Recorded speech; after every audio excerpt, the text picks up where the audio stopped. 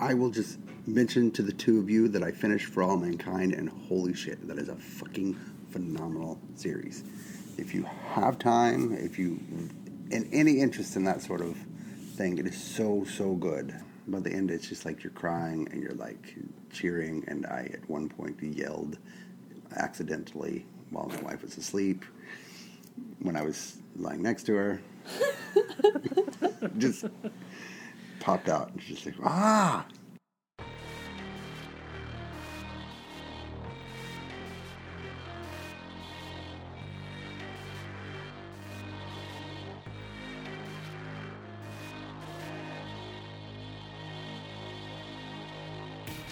Welcome to another episode of Pajiba, the Pajiba Television Podcast.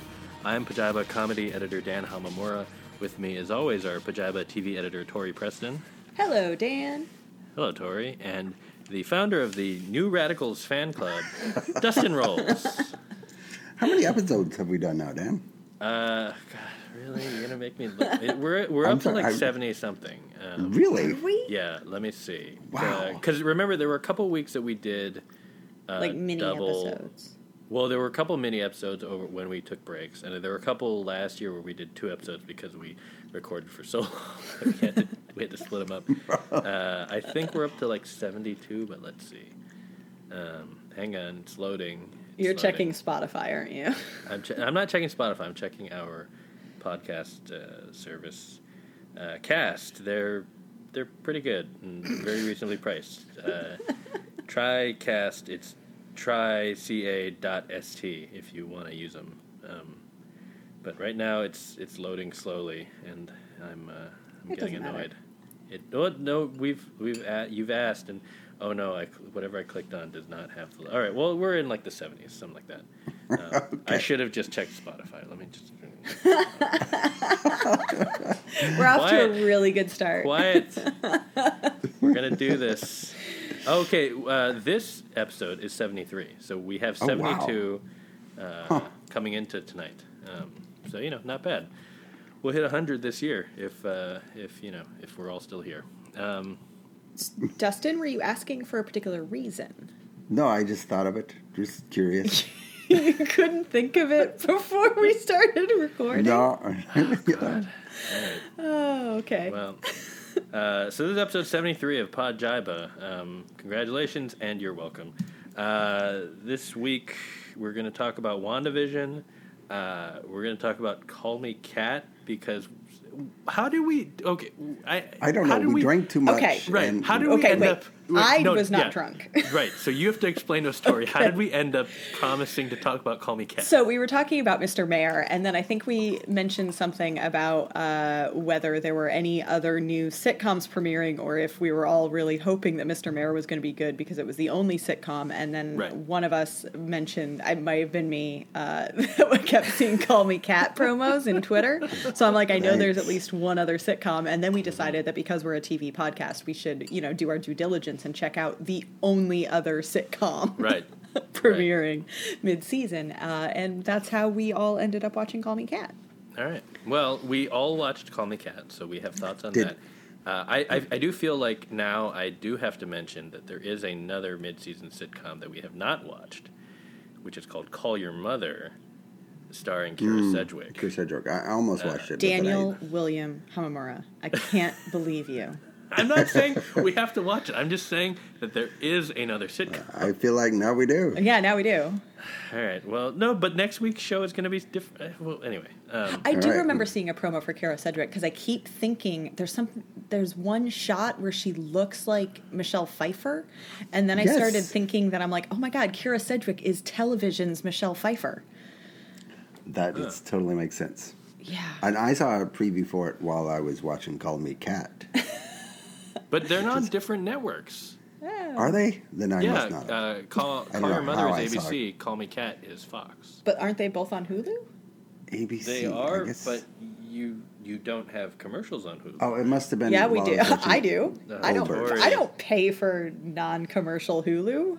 Tori, the amount of time you save in your life is worth the $3 a month. It's so nice not to worry about. No, because I'm already paying for all the other services.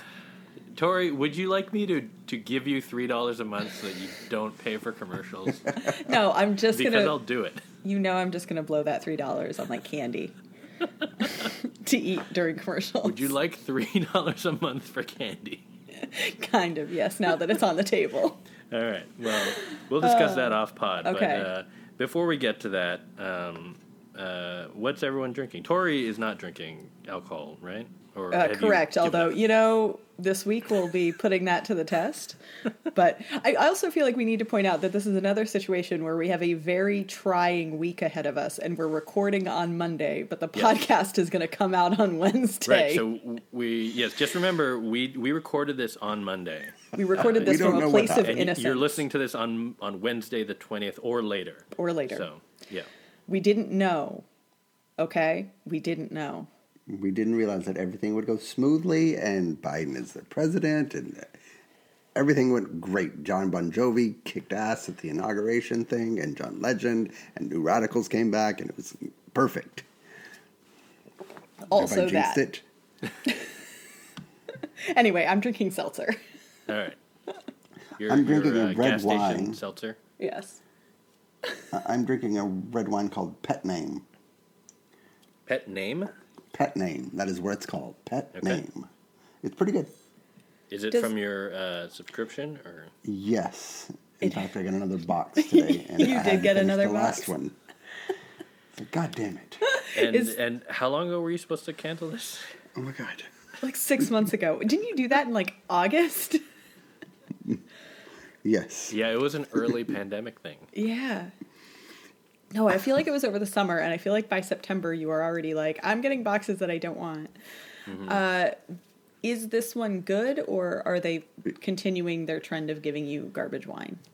This one is pretty good, yes. Oh.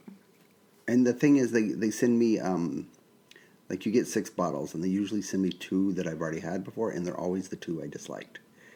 Because they're nobody likes them. Yeah. What are you gonna do are you gonna drink them because you got them? Yep. Did you get more dancing juice? No. We get well feet, I call it, instead of well fleet. Oh. Didn't like that one? No. Well feet actually is a very appropriate, that you know exactly what you're getting if you think of it that way. Mm-hmm. What about you, Dan? What are you drinking? Oh, I'm boring. I just reached into the magical whiskey cabinet and pulled out the bottle of Writer's Tears. It is almost empty, so we'll have to see what happens there. Actually, I was wondering about this, Dan. When you finish a bottle of Writer's Tears, is that cause for more tears? Interesting. Not so far, but this is only my second bottle of Writer's Tears, so... It's hard to say. You don't have enough data. You're gonna have to keep drinking bottles. I'm just gonna have to keep running the experiment until you get your results and you have to verify it, right? Right. So, yes. So the first round, no. Okay. But the second round, we'll see. It's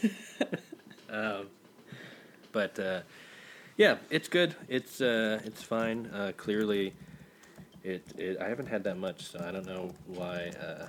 And again, there was a time, I just want to say, there was a moment about 2 hours ago where I thought, oh, maybe I won't drink tonight. And then that went away.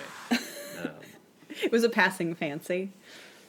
It was a passing thought. Yeah. But here we are. All right. So we have our shows. Before that, we have one other topic to discuss. This came up in our Slack this week, where there is a list that we found originally on, I believe Tori found it, on Deadline. But it was a year-end. It was an article about the year-end streaming, top streaming shows that was compiled by Nielsen ratings. Yes. So. And so it was the top 15 streaming shows of 2020.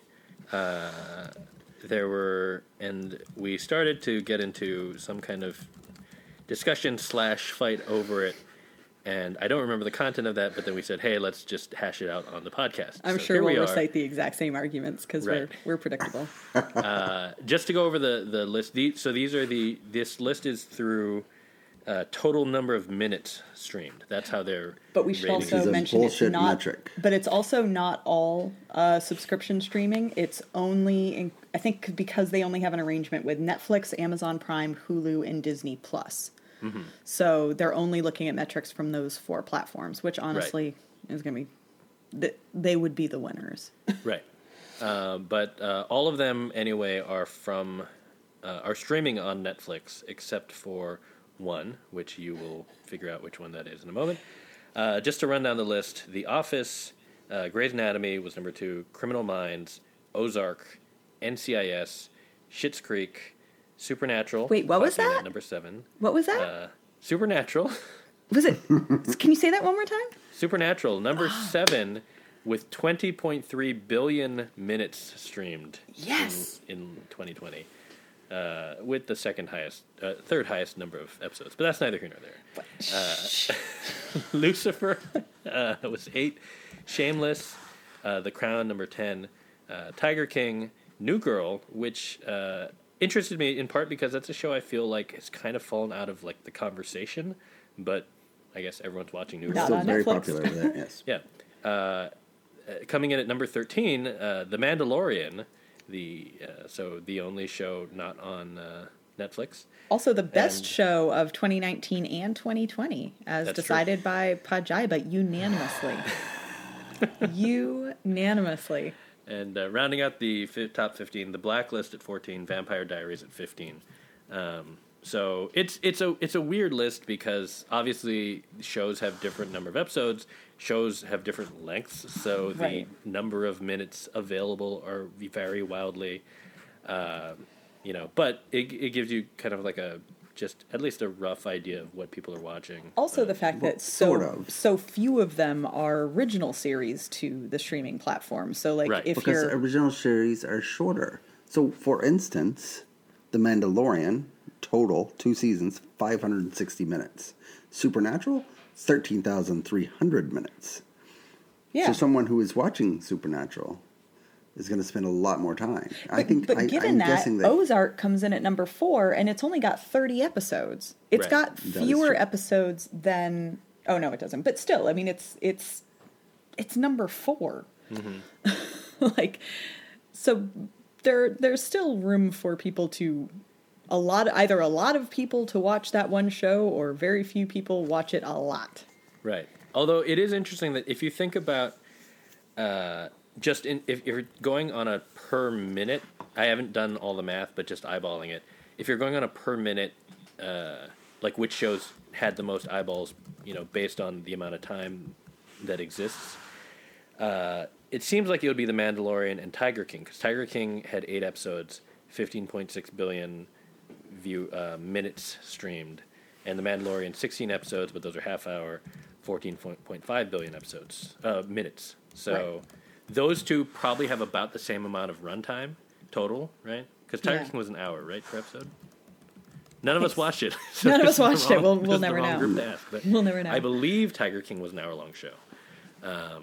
And Mandalorian is, half-hour-ish. Right.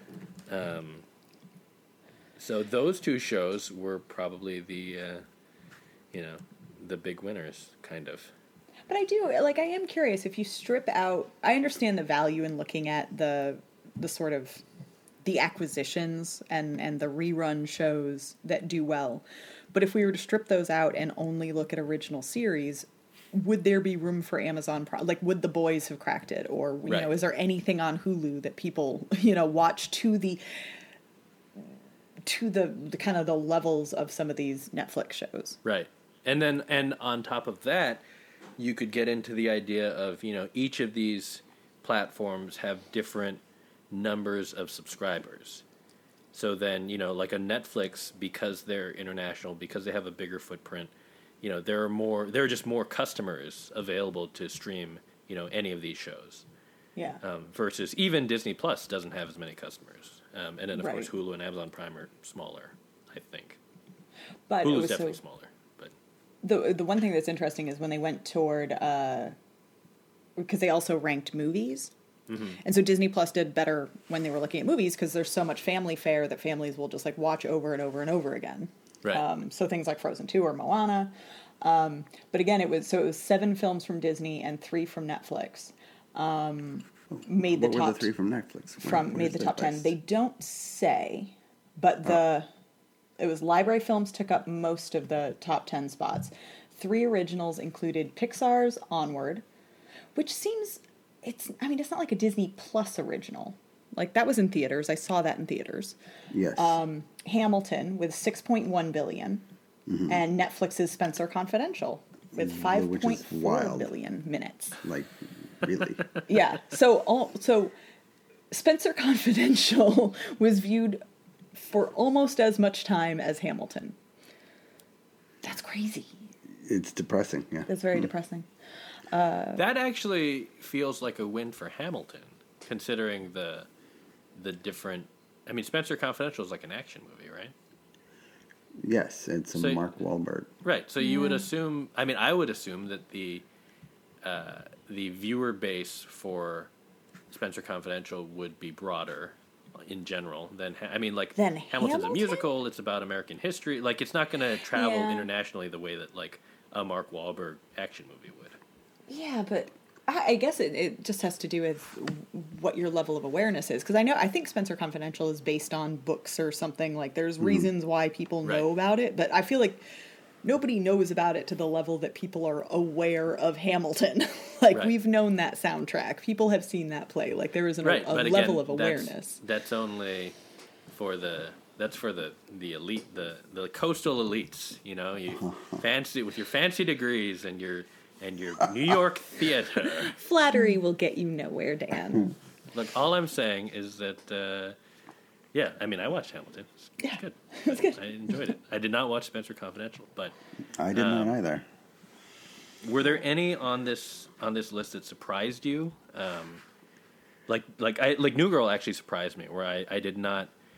I mean, it was a popular show, but I feel like for what it hasn't, like, it doesn't get. It's not talked about in the way that The Office is, like how people love The Office and they keep rewatching The Office. But I mean, based on these numbers, someone's watching New Girl a lot. Wait, I find it incredibly depressing that people are just sitting around watching NCIS. Really. Yeah. Well, NCIS has, it has more episodes. So part of this is, again, like, its number of episodes contribute to, if somebody's binging it, then there's a whole lot of minutes. But why would you binge NCIS? Right. So Supernatural, we joke about it being, on forever, but there's 318 episodes that were on Netflix. NCIS had 353 episodes. And Grey's Anatomy had 366. Right. So, looking at that, they literally are kind of ranked based on, like, you could imagine the same number of people watching Grey's Anatomy, NCIS, and Supernatural, and the way that they're ranked in the list is purely based on the number of episodes. There's slightly more Grey's Anatomy, so they're slightly higher. Do you think it's all the same people? Well, I think that Supernatural being number 7 on this list is entirely because of us, frankly. Yes. That's true. Yes. We did give it the Supernatural bump in August 2012. Like, I want to see the what it looked bump, like that month. Yeah. Well, you'll notice, so they do say, the article begins, the measurement firm began incorporating subscription streaming into its weekly ratings last summer. When did we do our Podjiba Supernatural month? Last summer. That's true. Just saying. I have a lot of friends who have children who are in middle school and high school who watch a ton of Grey's Anatomy. Why? I don't know. Actually, can we do a sidebar? Dan, that reminds me. I think we have a reader question. Oh yes, we do. I was gonna save this for the end, but let's. I feel do it like now. Grey's Anatomy. Question? We have a question. Let me hang on. I gotta write down the time code just because to make sure. In case you want to pull it. Oh no, this is definitely staying in. I just want to make sure that it is in the show notes so that everyone can say, like, oh yes, we. Answer the question. Here is where the question is answered. This is where we're going to offer some clarification, right? No, so what is happening is we got a lovely listener question on Twitter, as it turns out. And so let me hang on. I'm trying to pull it up. Okay, here we go. Twitter user Bring Back Buffy 1 asked this lovely question. I was listening to this today. This was in response to last week's episode.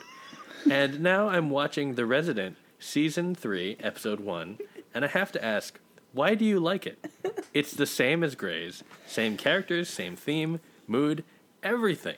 This show has already been done to death. What am I missing? I'm so bored watching it. And ends with a question mark. Dan, let me take this. And so this, quick. I feel like this is directed at you, Dustin. It was literally at Dustin, yeah. It was at you on Twitter, and also The Resident being your favorite medical drama. And so Dustin, the floor is yours. Why do you love The Resident? See, this is what happened in the last 4 years. This misinformation. If somebody repeats misinformation long enough, people start to believe it. I have no idea what you're talking about. There is absolutely no example of that in real life. I have never seen The Resident, not once. I like New Amsterdam, which is a different show that doesn't star Matt Krzyzewski.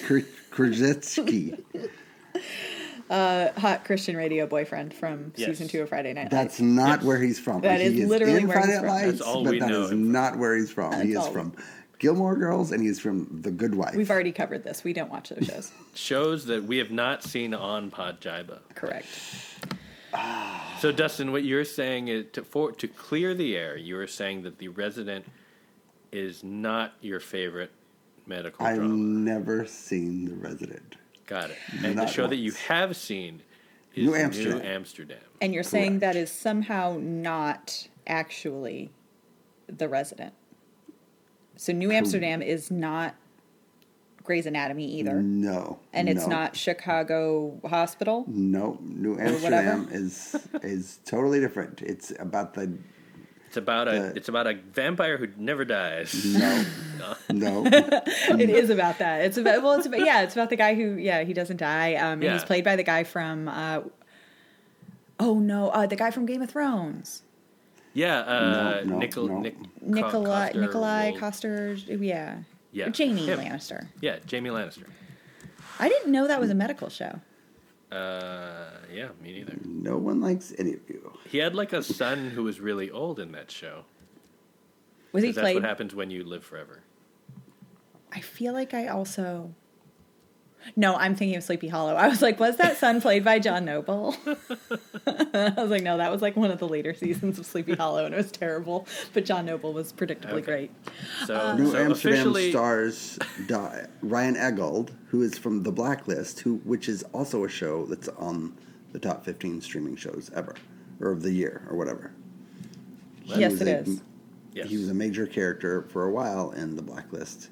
And then I think he may have got killed off and probably came back at some point because that's the way The Blacklist works. Also, for comparison's sake, I was curious because I thought Queen's Gambit, why isn't this on there? And I looked up like the third week of that series. It had 1.4 billion minutes in that 1 week. So I guess it would have to do that for 14 weeks. Right. To make it. But I feel like Queen's Gambit was like really huge. It was probably huge, but and so they do say something about when they're looking at just the original shows, most of them I think at least in the top 20, like 5 other Netflix originals are clustered between 11 billion and 13.5 billion streaming minutes. So you're looking at, and those are like Umbrella Academy, Great British Baking Show, Boss Baby, Back in Business. Forgot they had a cartoon on that. Longmire and You. So I think Longmire still really Jesus. But things like Umbrella Academy, You, those at least have a couple seasons. What's probably happening with Queen's Gambit, I think it's harder for a first season show because every time it comes back, people will then rewatch maybe to catch up. People will discover. So that you're seeing some shows that have like at least 2 seasons under their belt kind of getting clustered together. And even Mandalorian, it's kind of the only thing that Disney has going for it, but this was also its second season. So, and it goes down so only easy. had half-hour episodes. Otherwise, suspect it would have. I feel like the biggest shows were probably Tiger King, Queen's Gambit, The Crown, Cobra Kai, just based on like. But you also have to remember that all of these, I mean, all of the shows that are on this top 15 were on Netflix all year. Like, yeah, Tiger King was back early in the year, so versus like if Queen's Gambit had an entire year, if Cobra Kai, because even the first 2 seasons of Cobra Kai weren't on Netflix until mid-year. Oh yeah, I don't know. It was like maybe like summer or it was. I feel like Anyway, it was late enough in the year that even with everyone finding the show and catching up, there wasn't enough time for them to rack up the kind of numbers that some of these shows had. Jesus, Vampire Diaries still? Yeah. Oof. I'm still surprised by Ozark. Like, of all the original, that is the highest ranking original series. Yeah. And it's only got 30 episodes. And I just never... I feel like I'm an outlier, and then I really do like it. Yeah. Like, I know that people enjoy it, but it never had the kind of build-up that some of these other shows had. I'm just surprised. It is that popular, and yet no one ever talks about it. But there's something interesting in that a lot of these shows are not. It's I guess it's kind of a reminder that most of these shows are not the show that wins awards kind of show, other than The Mandalorian, best show of 2019 and 2020, according to Pod Jaiba, unanimously. But I mean, I guess The Office early seasons. Schitt's Creek won some awards, but for the most part, these are kind of meat. Even the originals are more like meat and potatoesy kind of shows. Like Ozark is really well done, but it's not like a weird artsy show. It's a it's a crime drama. It's a drama. I feel there's shows that either teenagers watch or old people watch, because those are the people that watch TV the most. Mm-hmm. Well, but I also think there's something we talk about the laundry folding shows. Right. And a lot of these are the kind of comforting, just throw it on when you have other things to do. They're not the I need to focus. Right. And because so many of them are genre shows. I mean, aside from the fact that there are procedurals, there's your Grey's Anatomy or NCIS, and then, you've got and Criminal Minds, those are just that's what but then you have Supernatural, Lucifer, Vampire Diaries, they're just, But it's funny that Criminal Minds and NCIS are so high, and yet there wasn't CBS All Access didn't just pull those and make those exclusives or anything to try to they did, the Peacock did with The Office, or who got Seinfeld? Netflix? Who got Seinfeld? I forget. Well, I feel like if Netflix had Seinfeld, it would be on the list. I want to say it's not Hulu. Who ended up with it? It would have to be Peacock, wouldn't it? Seinfeld? Friends went to HBO. No, Seinfeld's Hulu. Oh. Seinfeld's Hulu, wow. Yeah. Yeah, I don't know. I mean, I feel like some of these shows, probably the deals pre-exist, because Right. The Office just expired. Right. So. Grey's Anatomy or Criminal Minds, some of the CBS shows, I could see them waiting until the deal expires and then pulling it, because now that these kind of lists are being made public, it's oh, shit, if people want to watch this, we should probably keep it in-house. Right. But it also, I think, then depends on, I guess, who produced it versus the network. And because, you have your, I'm assuming, residuals to think about, and whoever makes that decision, if you're going to get more money off of the replays on Netflix versus CBS All Access.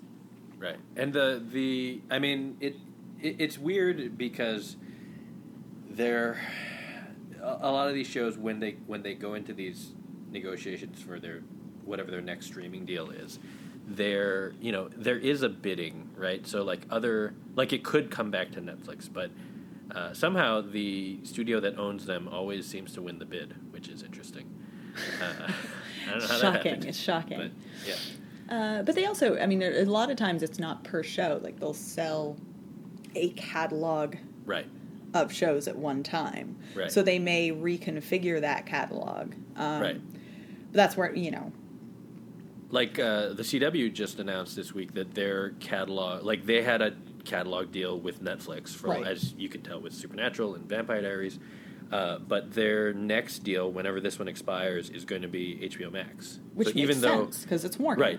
Right. But half their shows are owned by CBS because the CW is a split, right? So half the shows are produced by Warner, half by CBS. But yeah, they're going to keep the entire library, at least for whatever the next deal is, on HBO Max, because for them it makes sense as a brand to have it in one place. In one place, right? Yeah, because for the longest Interesting time... that with 10 seasons, The Walking Dead did not make it. But because where can you watch it? Is it on Netflix or is it only on AMC? No, it's Netflix. The Walking Dead. Fear the Walking Dead is on Hulu. I did notice that. It is on Netflix. Huh?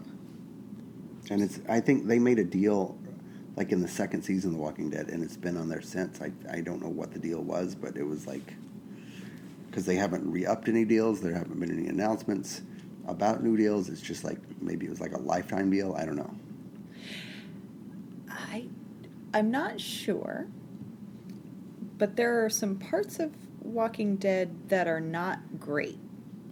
Maybe it makes it harder to binge because you're going to have to go through the seasons that suck. Right. But the seasons that suck, you get to them quickly if you binge. Do you? It doesn't just kind of make you stop watching? No. Damn. No. All right. Real fans stick with it. Well, look, I watched... there aren't as many real fans as Supernatural. I watched for as long as I could, and then there were no more Asians on the show, and I said, all right, well, that's enough. It is. So you watched into the first season? I have to say, like, it is funny just to think about that basically The Walking Dead has lost 10 million viewers a week since Glenn was killed off. That's how much he meant to the show. Yeah. Yeah. Yeah, that's why, hopefully future Oscar nominee is Stephen Yeun. But, I don't know. Anyway. So The Mandalorian. I don't know how we got there. So The Mandalorian, clearly the winner of this list. Because it's the only... Other than Supernatural, which cracked number 7 purely based on everyone rewatching it for this podcast. Right. You're welcome. Congratulations. And so the next show that we'll have to see whether or not we give it the Pajiba bump is Call Me Kat, which is a real sitcom on Fox. It is created by Darlene Hunt, who created... what's it? The Big C. She wrote on The Connors, Dickinson. That is a big fall. Roseanne. So she's like a longtime comedy writer, and this show is based on a British import called Miranda. Stars the American version, Call Me Kat. Stars Mayim Bialik as Kat, a woman who's 39 and unmarried and owns a cat cafe and breaks the fourth wall a lot. Yes.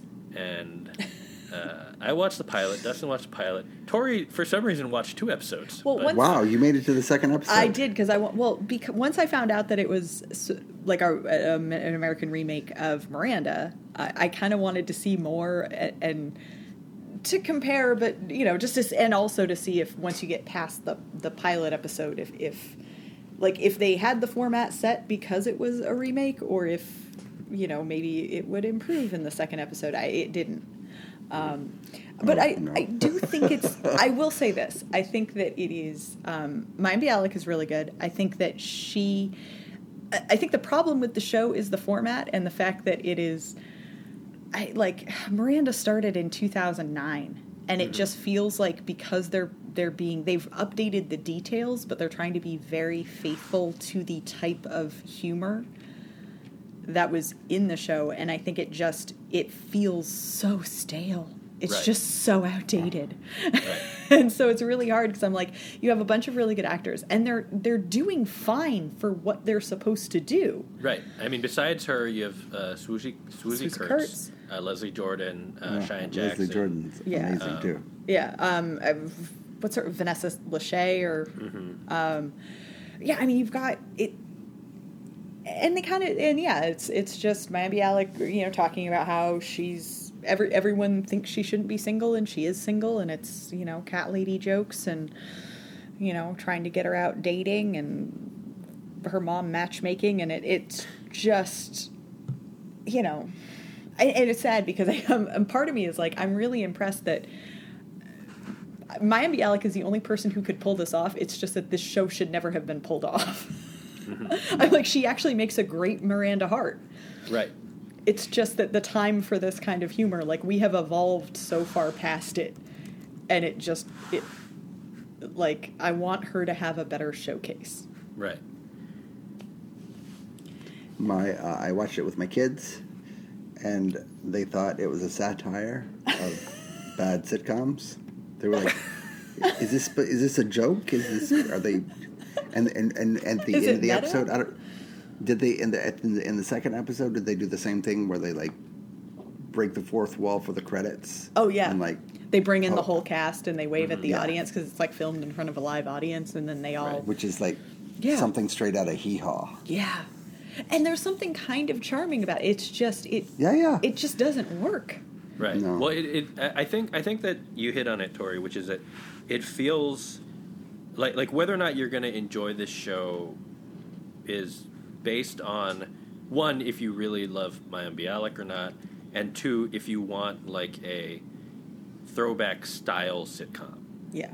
Because again, I've only seen the first episode, but the jokes feel like like from a decade or more ago. The format and the fact the original was 10 years ago. So yeah, it feels like it's like watching. It just feels like a show from another time period. It's like watching a Kathy strip come to life. Oh, that sounds about right. I don't remember I don't remember Kathy much other than like the 30 Rock joke that they made about it. Yeah. Which was already a dated reference back then, and that was 15 years ago. But 10 years ago. But I do think that, like, I'm glad that we decided to all watch it after watching Mr. Mayor, because it was something that we were kind of struggling with last week, which was, here is this new sitcom that is relying so heavily on, kind of the same shtick that Tina Fey had done on these other shows, but without injecting anything new. And here we have another sitcom that is literally just a remake of a decade-old British show that isn't, while it has tried to update the premise, it's only updated the details. It hasn't updated the sense of humor. Right. And so it still does feel like, I'm like, I can look at how it is well executed and it is intentional. It is not failed in its, its goals. Like, it is a well executed version of exactly what it is trying to be. It just should have aimed higher. Right. And I feel bad because I'm like, Mayim Bialik is doing so well. And she is a natural comedic lead. I just give her something because better. She hams it up well? Yeah, I think she hams it up well. And I think that's she does, but, I don't think that that's a very easy thing. Like, her, especially, like, the cutting to the fourth wall breaks and stuff, like, I don't like the style. I think that I am shocked at how well she sells it. Right. Precisely by kind of being hammy, and her timing on it is spot on. Right. And of course, she grew up on Blossom, like, she doing old style, sitcoms. Right. I mean, like, what was? I guess here's a question then. What was the last? If you have one, do you have like a multicam that, like, the last multicam that you thought was like really good, or really like? Because multicams as a format always nowadays feel a little very dated. But How I Met Your Mother is maybe the last one. But even How I Met Your Mother was not a true multicam. Yeah, it was a hybrid because they filmed it like a multicam, but a lot of the jokes rely on cutaway and editing techniques that it was essentially a single camera comedy that happened to film like a multicam. Then I don't know. I can't think of. Wait, One Day at a Time? I think One Day at a Time was a multicam. Yeah. Okay, That was good. But yeah, like a lot of the multicams that I enjoyed recently, like One Day at a Time is one. The other one that I'm thinking of was like Carmichael Show, which was a few years ago now. But that one was even like more of a throwback in that like they did a lot of episodes where it was like basically one set, and they're doing a play, right, about like this topic, like we're going to debate whatever the topic is, and then everyone all the characters have their point of view, and then they make jokes out of that, but that's essentially the show. So, but yeah, I don't know. I mean, it's tough because it's a format that looks and feels dated, whether or not that's fair. Yeah. And like I would argue, I don't think she's hamming it up any more than like Matt LeBlanc did on Friends. Oh yeah, no, not at all. And it's a and there's a second problem, which is that like with a multicam, it's kind of like the same trap you fall into with SNL, where you actually have to entertain the live audience first. Like if it doesn't work for the live audience, then the whole show is gonna be terrible. Right. So it has to work on stage live first, and then somehow it also has to work for TV, even though those are two completely different things. Yeah. The overnight audiences for the first episode were very good, 5.5 million, which is very good for now. But by the third episode, it was 2.8 million. So I don't think that's gonna stick around. Well, they promoted it so heavily. I can imagine a lot of people tuning in. That's how we tuned in out of curiosity. Right. And I was impressed that they really threw that much marketing toward it. Mm-hmm. Or maybe I just pop up on some sort of algorithm where, like, call me, cat ladies. Like, right. All of us get. Well, you do have a cat. So. Yes, I do, Dan. There you go. I do like taking pictures of my cat. I also Google cat toys. I don't know why that would be relevant here. I'm just saying, it's the internet knows too much about us. It's kind of true.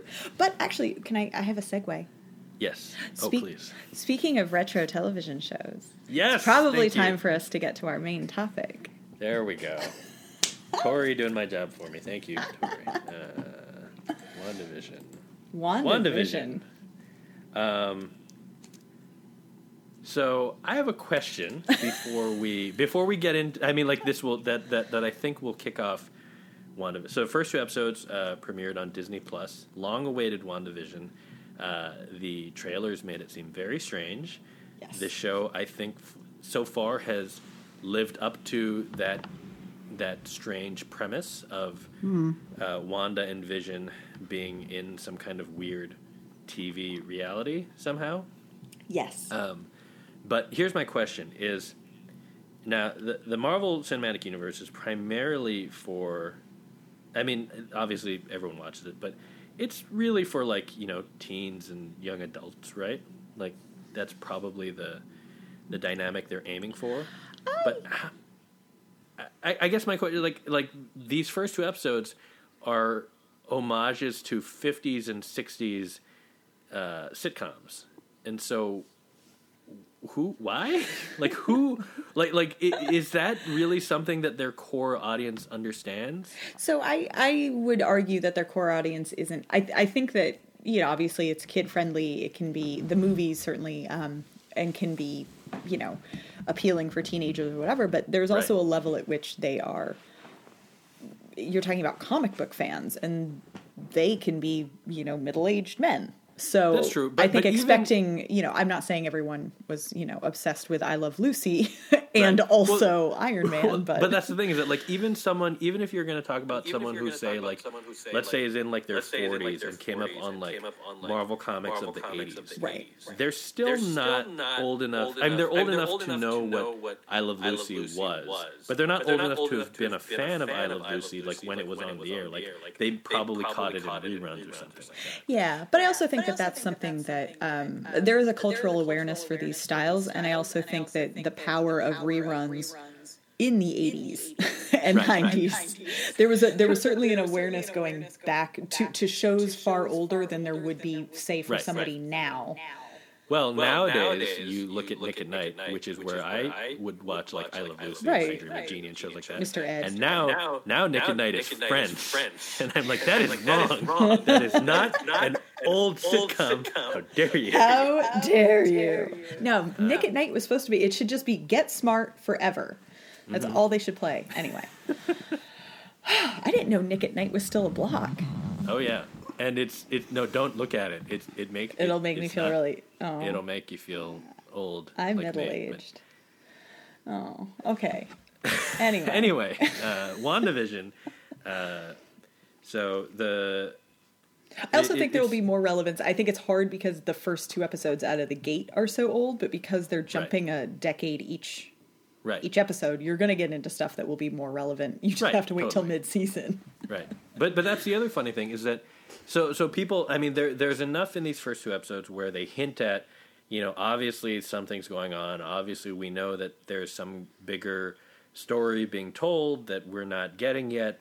But it also doesn't get us there in the first 2 episodes. So not even a little bit. So you end episode 2 and you're basically like, oh, okay, I know something weird's going on, and I know that there are Easter eggs for like the hardcore fans, which I don't have knowledge of.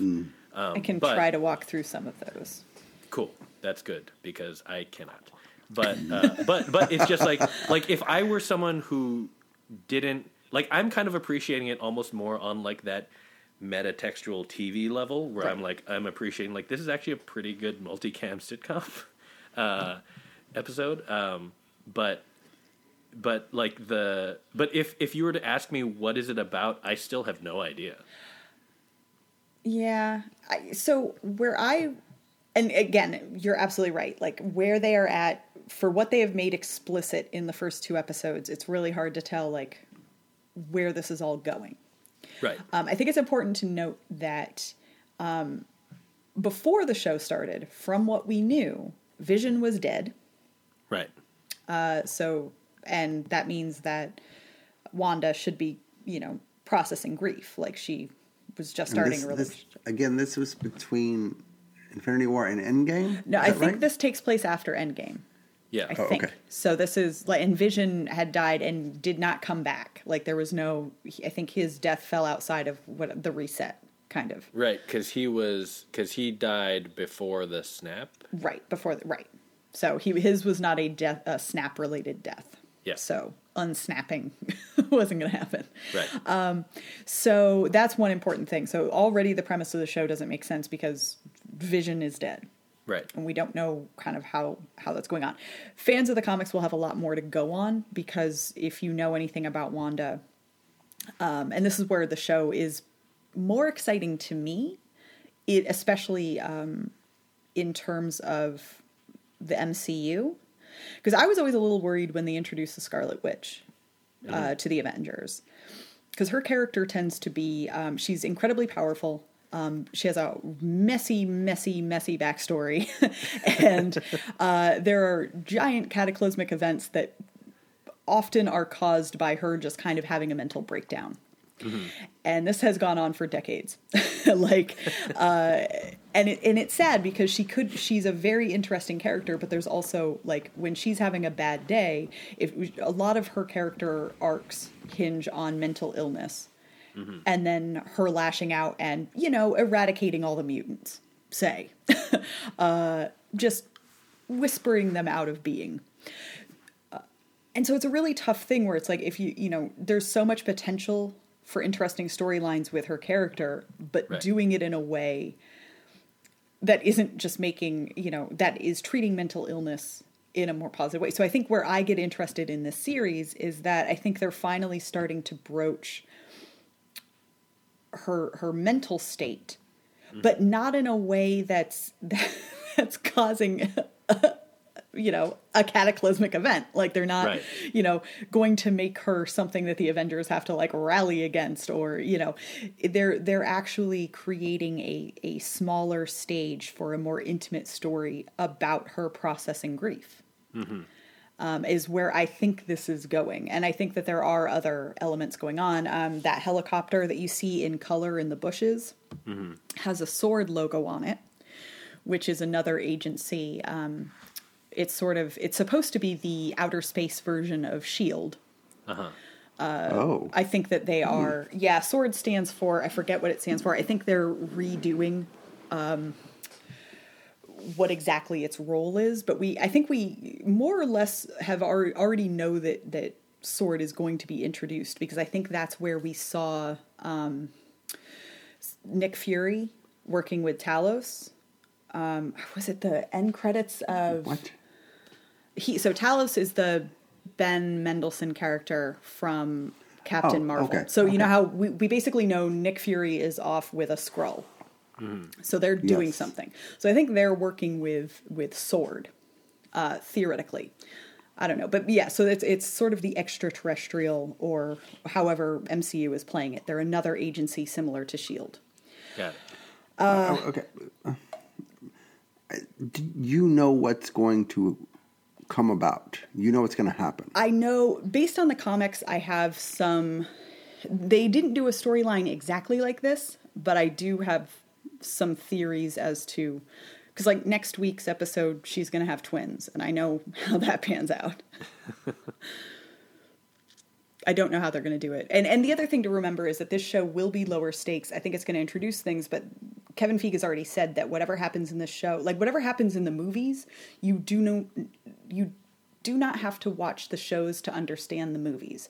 There will be plenty of threads that tie in for fans who do, but it's not like watching WandaVision will not be homework necessarily for the next Doctor Strange movie. Right. But there'll be like Easter eggs and then Doctor Strange to make you appreciate WandaVision or something. Probably, because she'll show it, because Wanda will be in that. So well, there's something interesting that you just said that I didn't think about. Is the idea of this show addressing kind of like her character's mental illness? Like how would you, since you've watched all of it, how does that compare to, say, like Legion? Because Legion was, and I didn't finish it, but a lot of that show was around his mental... It was kind of like an exploration of mental illness in a way, right? Yeah, it was. And it also... I think Legion is one of the more interesting, even though it had its own set of problems. Legion had one of the more interesting finales out of all of this kind of era of comic book stuff, because what they reached a conclusion that was not a fight. Like, they found growth through, like, working together. Like, it was weird in that the finale in some ways was a bit of a Ted Lasso thing. Like, characters had to admit their problems and let go and move on. And there was no fight. There was no battle. And the show definitely had plenty of battles along the way. There were plenty of enemies. Half the time, Legion himself, David, was the enemy. Right. But I do think that...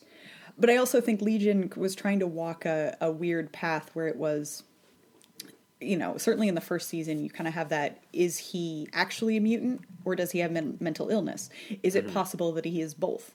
He is a mutant, you know, he really does have these powers and he really is mentally ill, and that is a dangerous combination. Right. And then kind of threading that needle through the story of, you know, if you have those level of powers and you have reason, you know, you do not have a necessarily healthy outlook or ability to process your emotions, a moral compass, anything like that. Like, how responsible are you for your actions when your actions can have such dangerous consequences?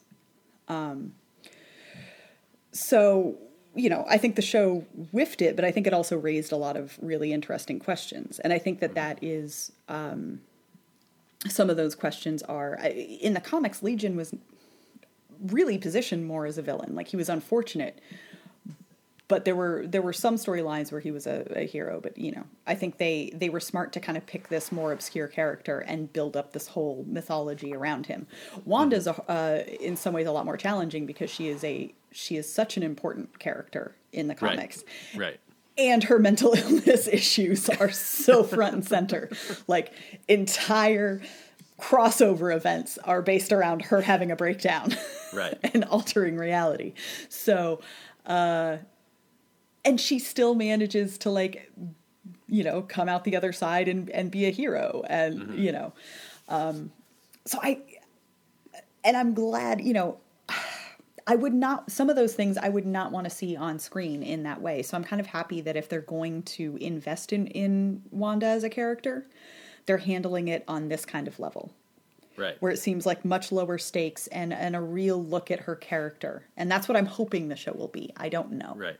And it's that's kind of what I hope too, especially because, and again, I don't know the comics nearly as well as you do, or even like the MCU, the movies themselves. I have maybe an intermediate level of knowledge at best.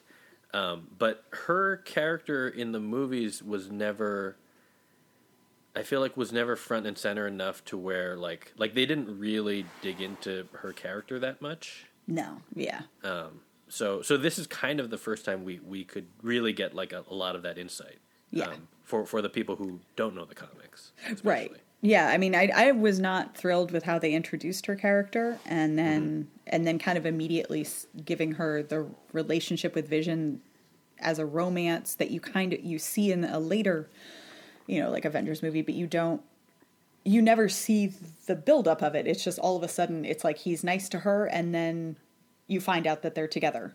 Right. It's just kind of like, oh, they're a couple. Okay. Yeah.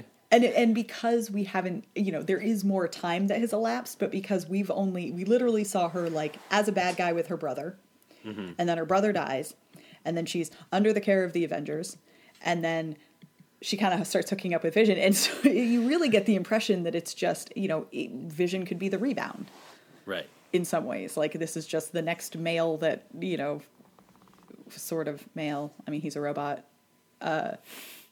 Android thing, but the kind of next connection she, emotional investment she has in a, right.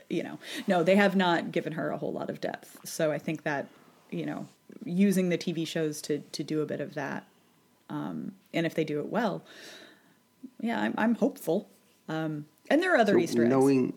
Knowing what you know about the comics, will this be a one-season show?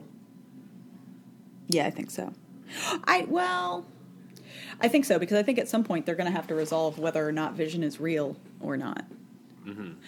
So right now, and this is where I can't tell, because there are two avenues that I think that this could go, and I'm not quite sure which one they're choosing yet. And I'm sure there are critics who have, because I've also been trying to avoid a lot of the reviews that are based on having seen more episodes, because But they've only seen 3. They've only seen one more. Okay, so that's why I know the babies show up. But there's one. This could be a delusion of hers, purely, and she's going to essentially, wish babies into existence, and at some point, and she's creating a whole alternate reality where she is happy, and something will burst her bubble. And she will learn that Vision, is dead. And that will all come crumbling down. But possibly, because she is the Scarlet Witch, those babies, even though she didn't actually give birth, like, she really did create 2 souls. And those will grow up to be a set of twins that their powers are loosely... The Wonder Twins? Huh? No, not the Wonder Twins. Wrong. No, but they end up being 2 twins that one of them kind of has the power set of Quicksilver, and one of them has magic like Scarlet Witch. So the twins thing.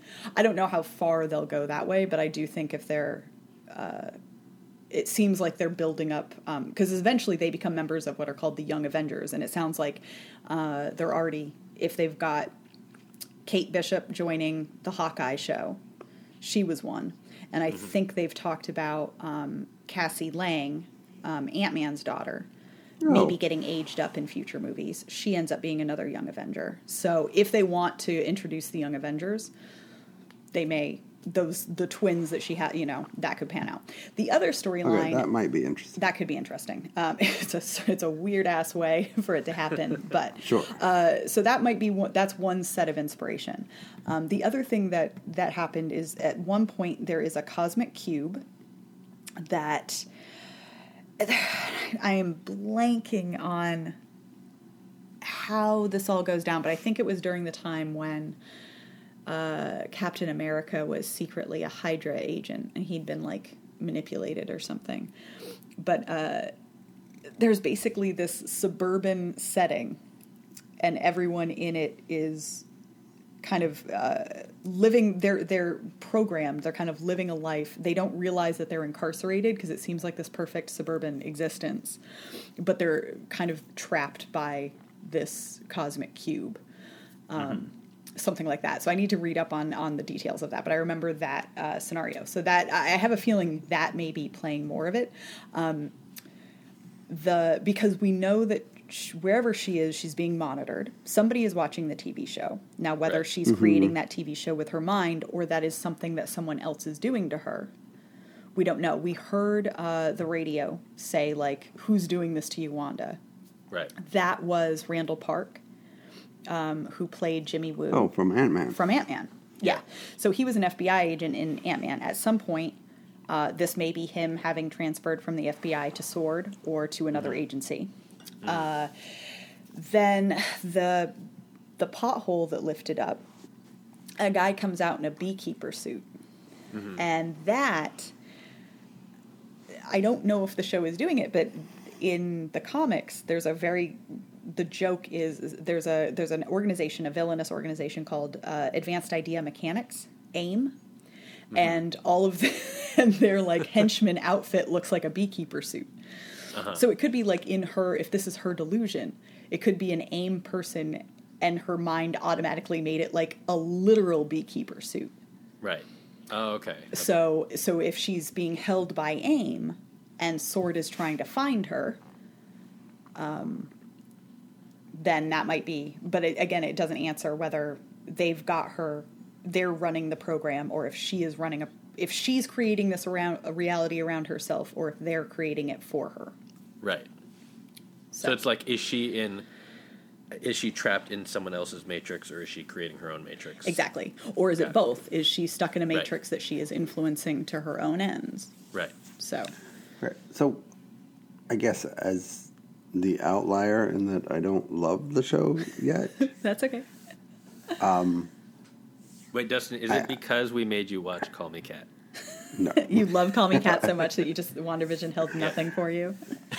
It's that I know that all of this is a dream or a delusion or something else, and that it just feels like we're just waiting around to find out what the mystery is, and so we sort of have to appreciate these episodes for what they are. And honestly, I don't appreciate them. I mean, I like what they're trying to do, but I don't find it all that interesting to do a Bewitched episode with. Right. Yeah, you have to kind of appreciate, because they are recreating with incredible attention to detail. But sure. Is it any deeper than that? And I don't think, while I can see the hints that they're adding, they've added very few of them to give you a reason to kind of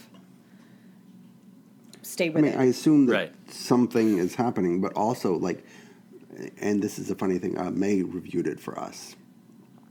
And there's this thing with the readers who will be somebody will say, well, the show gets better in the fifth episode, and people will bitch I'm not waiting around for 5 episodes.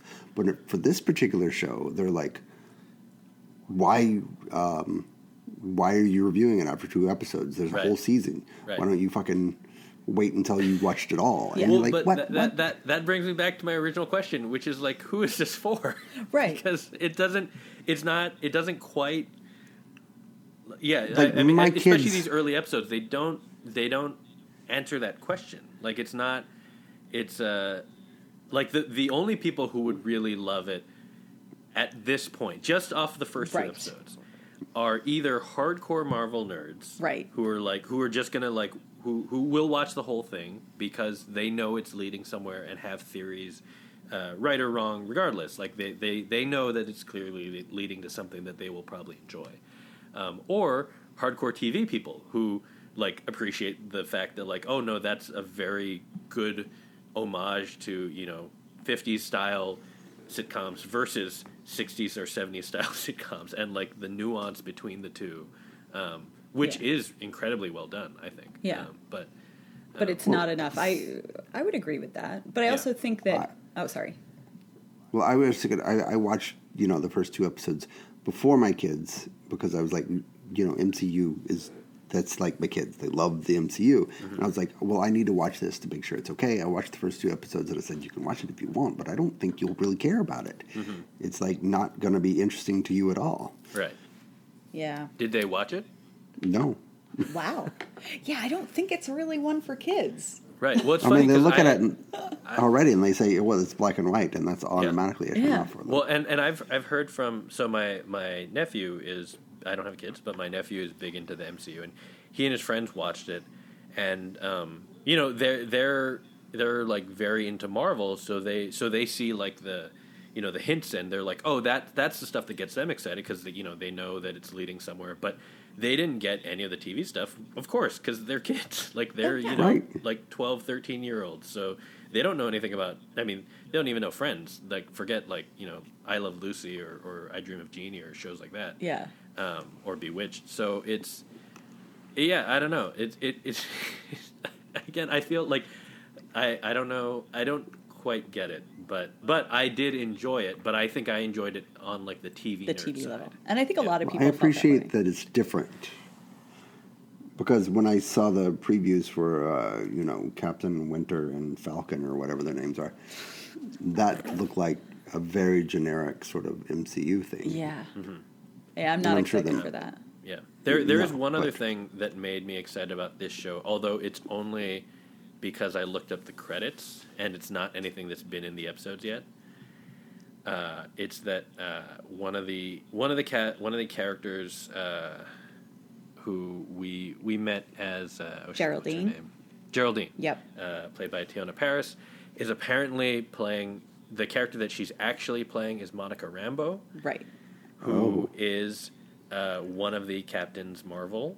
But the reason why I'm excited, and I think Tori knows where I'm about to go, is that Monica Rambeau is the leader of Next Wave. Yes. And I'm just hoping they're that never like gonna do it. I'm just hoping that the MCU gets so successful. They're like, fuck it, we'll do a Next Wave show. Who cares? Fine. If they did a Next Wave animated show, I would lose my mind. I would lose my mind. But no, so Dustin, you've met Monica. So in Captain Marvel, her best friend is Maria. No, I know her. Right. So the daughter but I don't is know Monica. what Next Wave is.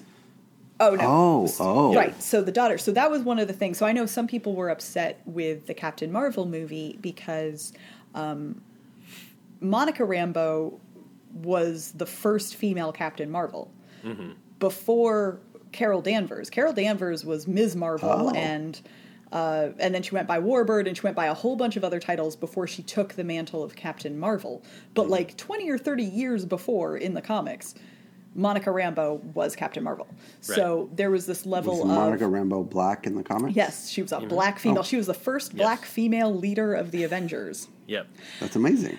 Really important character. And so there were some fans of the comics who were very upset that like we have a Captain Marvel movie and they age down Monica Rambeau to make her a child, so it sort of gives the Carol Danvers character I don't think we will ever get Monica Rambeau called Captain Marvel. And she has a whole different power set, and she also went by a number of different names, but but yeah, I mean, she actually has a long and storied history in the comics as well, and often was underappreciated and underwritten. So, but is amazing in Next Wave. In Next Wave. And Dustin, so this is just since Dustin, I'm assuming you don't know. I don't know what the hell you're talking about. Next Wave. Next Wave was a very short, like Next Wave is like It's like the freaks and geeks of Marvel. Basically, like Marvel it only ran for 1 year. They only did 12 issues. I thought you were and it was a canceled. Marvel guy. How do you know? Okay, this? no. Because it was a comic. It was Marvel paid Warren Ellis to write a mockery of Marvel. Warren Ellis. But it literally is a spoof of Marvel comics. Right. Involving Marvel characters. And he picked a bunch of characters who had basically fallen out of Marvel. Like, he picked a bunch of characters who, like, no one used in years, and then made them into a team. And this came out in like the mid 2000s or like mid to late 2000s. Yeah. So it was like a mockery of the war on terror. Yeah. There were drop koalas that bit people's heads. Yeah. Evil koalas. The foot soldiers were grown. They called them broccoli men because they were like grown from plants. There's a dragon named Fing Fang Foom who wears a diaper. Well, he was also a character, yeah. Yeah, but like it and so he created this team called Next Wave of like these random characters who had been cast aside. So they're all characters who had existed in Marvel previously, and then you join them when they're being hunted by a bad guy named Dirk Anger, who is incredibly upset that because Next Wave was like his superhero team, but they stole broke away from him when they learned that they were being outsourced to do terrorist acts. Like they were like basically terrorists had bid on their services, and so they were being commissioned to destroy stuff. And so they said, no, fuck that. We're going to turn against our. We're going to take your big fancy airship, and we'll And the organization that they were working for, I forget the. It was exact name Agents now. of Hate. Right. But Hate was the acronym instead of Shield. For their organization. Is this Dirk Anger is Nick Fury? Is the evil Nick Fury, but he's bad. He's like upset at them, but also suicidal. So he constantly is trying to like kill himself, but he can't bring himself to do it. And he also like wears his mother's clothes. Mm-hmm. It's just amazing. It's so crazy. Monica Rambeau, one of her defining traits is that she constantly talks about how, like, you know, when I was in the Avengers, and they're like, oh, always talking about the Avengers. But it's great because all of her asides, they do flashbacks, and it's all like the different. It's like Captain America, like hitting on her. It's all about like how or it's like the Avengers, like giving her like the shitty like grunt work. Yeah, it's literally like the Avengers are sexist, racist assholes. But it only ran for 12 issues, so it only ran for 1 year. It was amazing. They wrote a theme song, the chords and lyrics to which are in the liner notes of like the graphic novel. It's strange that it would only run that long. It seems like something that Marvel fans would. It was just such like a weird love. It was just a weird one-off, because if they went too far, is that the thing that made Warren Ellis? No, because I read. No, he was already Warren Ellis. No, he was already Warren Ellis. Okay. But what did happen was. They basically agreed to let him use these like D-list characters that they weren't doing anything with, but it was also they kind of were very forward about the fact that Next Wave was not in continuity for the rest of, even though it is an official Marvel comic, it's not in continuity. But then it was so popular that eventually they bring back like the mainstream Marvel comics reintroduce, like they bring back Monica Rambeau, and they have her in the costume. It's so popular, yet it only ran for 12. Because it's one of those things that the fans loved. But when they brought back Monica Rambeau, they brought her back in her costume from Next Wave, and they had her mentioning some of the events from the Next Wave comics. So the comics were not supposed to be in continuity, but later Marvel writers accidentally made the events of Next Wave continuity just by having Monica talk about them. Right. So now nobody knows what the status of the comic is. Yeah, but if you've never read Next Wave, you should read it. It's one of the funniest comics I've ever read. Yeah. I don't read comics, and I thought you and I had agreed on this, Dan, that we weren't comics people. Oh, no, I was a huge comic kid, like, in the 90s. Fine. You would actually appreciate it. I'll log on to your Amazon and order it for you. Yeah, like legitimately, it's very smart about their comedy. It's but also like very silly. Like your kids would also probably enjoy. It's probably appropriate-ish for kids, right? Maybe for the boy. Yeah, maybe the boy. Some of Dirk Anger's jokes are. Yeah, that's true. But it's impressive because it's funny in the sense that Marvel paid someone to make fun of them. Right. And this is I know there was a thing on Twitter this week where like TV writers were like, don't ever pitch your stuff on social media, like don't do it, it's dumb, and like you'll never meet the right people, and like you're just giving away your ideas for free. But like of all the Marvel property, like if I ever had the opportunity to go to Marvel and say like I would like to do a thing at Marvel, like this is the one thing that I would want to do. Like more than anything, I'd be like, just please give me Next Wave. I'll do it as a cartoon. I'll do it however you want. It doesn't matter. And like the problem is that actually Next Wave is so well done. Like you could kind of just shoot the comics as they are, and they would be phenomenal episode. Like as a cartoon, you'd want to bring Stuart Immonen. How do you pronounce his last name? Did I get that right? That sounds right. But his artwork is so distinct in it. You would want to bring him on to do the art direction. Yeah. Anyway, so Monica Rambeau is amazing, mostly for that. Right. But we don't know that she's her yet in this is Scarlet probably Witch. That's what I'm hoping. This is pre-Next Wave Monica Rambeau. But I do think one of the things that this made me think about was, we were kind of talking about how nice it was with shows like The Mandalorian or The Boys to have them roll out week to week, and having that sustained buzz and having something to look forward to and to keep the conversation going. And I think it's funny because because of the format of Scarlet Witch, I really wish they had just done the opposite and released it all at once, because even putting out the first 2 episodes in the first week, like you guys said, there is, unless you're either a TV fan or a hardcore Marvel fan, there is not enough to really hook you. Right. And I don't... Or a Catherine Hahn fan who is actually fantastic. Wonderful in it. Yeah. But, I do think that this was one of those things where it would benefit from just give us all the episodes and let us plow through at our own pace, because and I wonder if the first 2 episodes are kind of the slowest, and maybe the next episode will be the one that really starts ramping up, and maybe the rest of the season is at a much faster pace. But based on what we've seen, I can't guarantee that. Right. So I wish this was the opposite. I wish they just dumped it and let us watch it all. And it does feel like it feels like this is just about release order now, or release strategy now. But it feels like The Boys did 3 and then 1 a week, right? And The Expanse did the same thing. And I only mention both of those because both of those I feel like ended on big enough moments where you ended episode 3 craving the next one. Right. And then you had to wait a week. Right. Whereas here, again, I enjoyed it. I'm definitely going to watch the whole thing. But it didn't end in a place where I was like, oh, I can't wait until next Friday. Yeah. Or alternately, I think, like Mandalorian, it was just that because each episode was so self-contained, right? You didn't necessarily, other than a couple of plot cliffhangers, it wasn't right. But you just enjoyed the wait.